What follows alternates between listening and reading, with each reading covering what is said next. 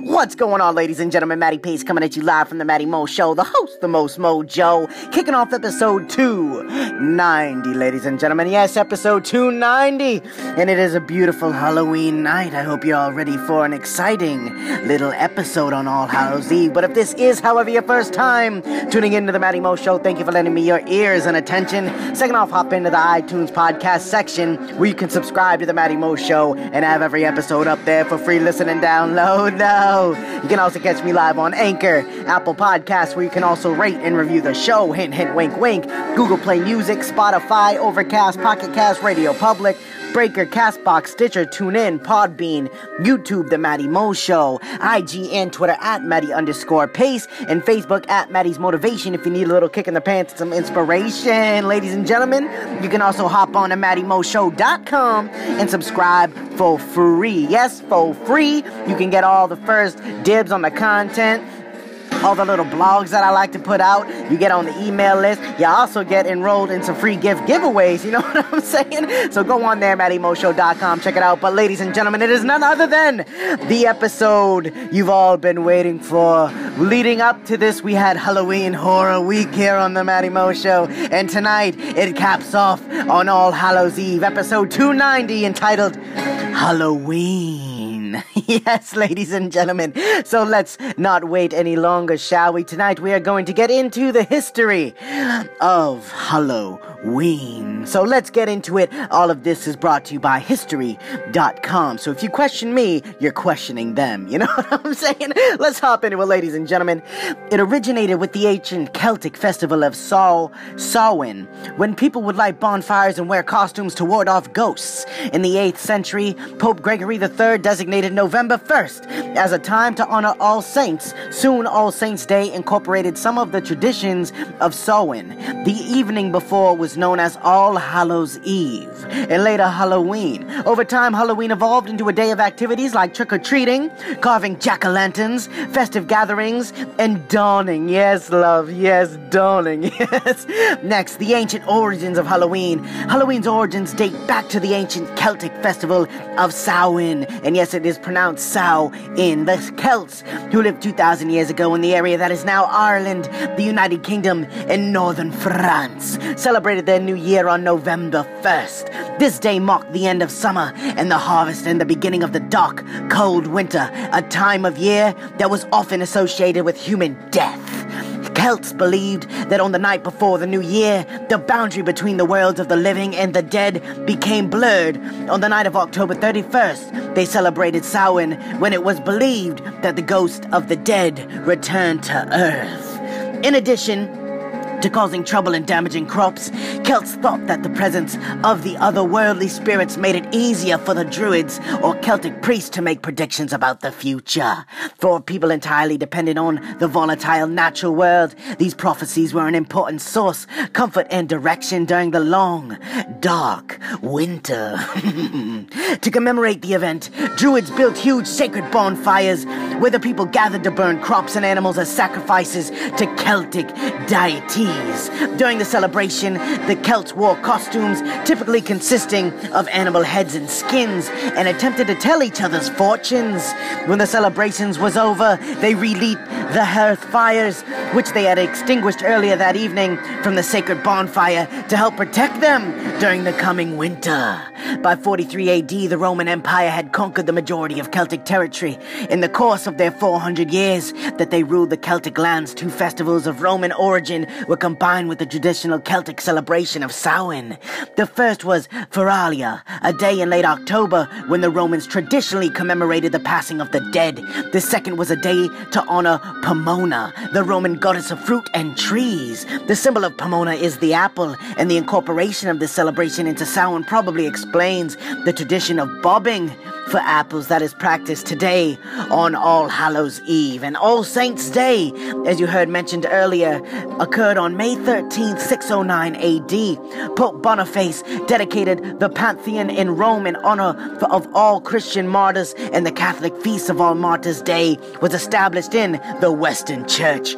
Pope Gregory III later expanded the festival to include all saints as well as all martyrs, and moved the observance observance from May 13th to November 1st. By the 9th century, the influence of the Christianity had spread into Celtic lands, where it gradually blended with and supplanted the older Celtic rites.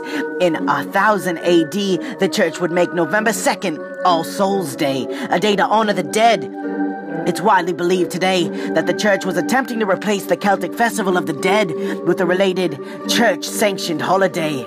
All Souls Day was celebrated similarly to Samhain, with big bonfires, parades, and dressing up in costumes as saints, angels, and devils. The All Saints' Day celebration was also called All-Hallows or All-Hallow Mass, from Middle English All-Hallows Messe, meaning All Saints' Day.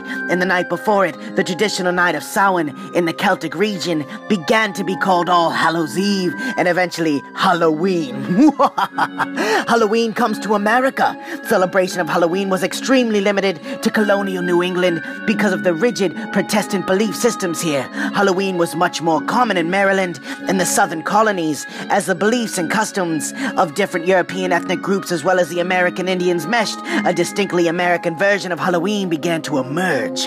The first celebrations included play parties, public events held to celebrate the harvest, where neighbors would share stories of the dead, tell each other's fortunes, dance and sing. Colonial Halloween festivities also featured the telling of ghost stories and mischief-making of all kinds. By the middle of the 19th century, annual autumn festivities were common, but Halloween was not yet celebrated everywhere in the country. In the second half of the 19th century, America was flooded with new immigrants. These new immigrants, especially the millions of Irish fleeing the Irish potato famine, helped to popularize the celebration of Halloween nationally. Now on to trick or treat. Borrowing from Irish and English traditions, Americans began to dress up in costumes and go to houses asking for food or money, a practice that eventually became today's trick or treat tradition. Young women believed that on Halloween, they could divine the name or appearance of their future husband by doing tricks with yarn, apple parings, and mirrors. In the late 1800s, there was a move in America to mold Halloween into a holiday more about community and neighborly get-togethers than about ghost pranks and witchcraft. At the turn of the century, Halloween parties for both children and adults became the most common way to celebrate the day. Parties focused on games, foods of the season, and festive costumes. Parents were encouraged by newspapers and community leaders to take anything frightening or grotesque out of Halloween celebrations. Because of these efforts, Halloween lost most of its superstitious and religious overtones by the beginning of the 20th century. Now on to the Halloween parties. By the 1920s and 1930s, Halloween had become a secular but community-centered holiday, with parades and town-wide Halloween parties as the featured entertainment. Despite the best efforts of many schools and communities, vandalism began to plague some celebrations in many communities during this time. By the 1950s, town leaders had successfully limited vandalism, and Halloween had evolved into a holiday directed mainly at the young, yes, the younglings. Due to the high numbers of young children during the 50s babies boom, parties moved from town civic centers into the classroom or home, where they could be more easily accommodated. Between 1920 and 1950, the centuries-old practice of trick-or-treating was also revived. Trick-or-treating was a relatively inexpensive way for an entire community to share the Halloween celebration. In theory, families could also prevent tricks being played on them by providing the neighborhood children with small treats. Thus, a new American tradition was born, and it has continued to grow. And today, Americans spend an estimated $6 billion annually on Halloween, making it the country's second largest commercial holiday after Christmas. And this year, in 2018, it's expected to reach $9 billion. Next up is soul cakes, ladies and gentlemen.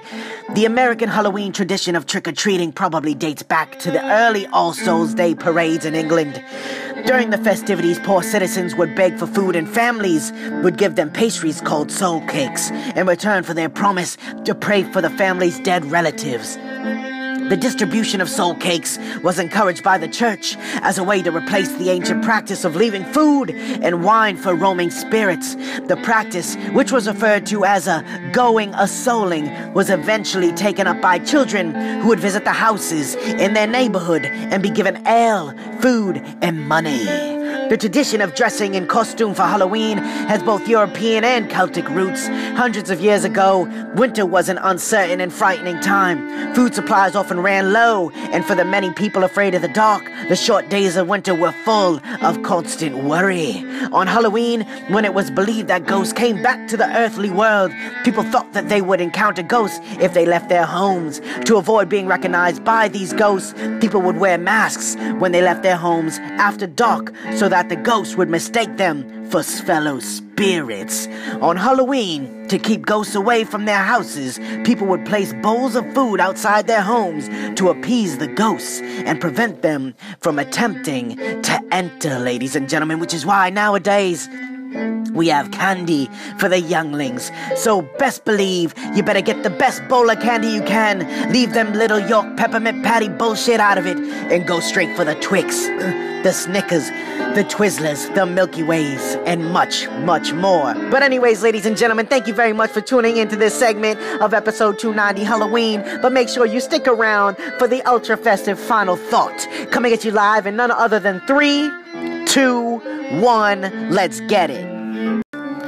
It's moments like tonight on All-Hallows Eve where we can become back in touch with our inner child and ourself. Now, whether you have children or you don't, you can still participate and make your life a little bit better if it currently isn't going the way that you would like it to go. Sometimes we just need to give back in order to feel good. And the more that we give, we get good vibes in response. We get a great return. We get smiles. We get laughter. We get thank yous and you're amazing, I appreciate you. And those are all things necessary in order to rebuild the life that you feel may has been gone off tracks or crumbling before your very hands. Now, ladies and gentlemen, don't make your situation out harder than it really is. And sometimes it all comes down to what you're willing to put into the situation that will totally change it around and make it exactly not only what you want it to be, but what it should be.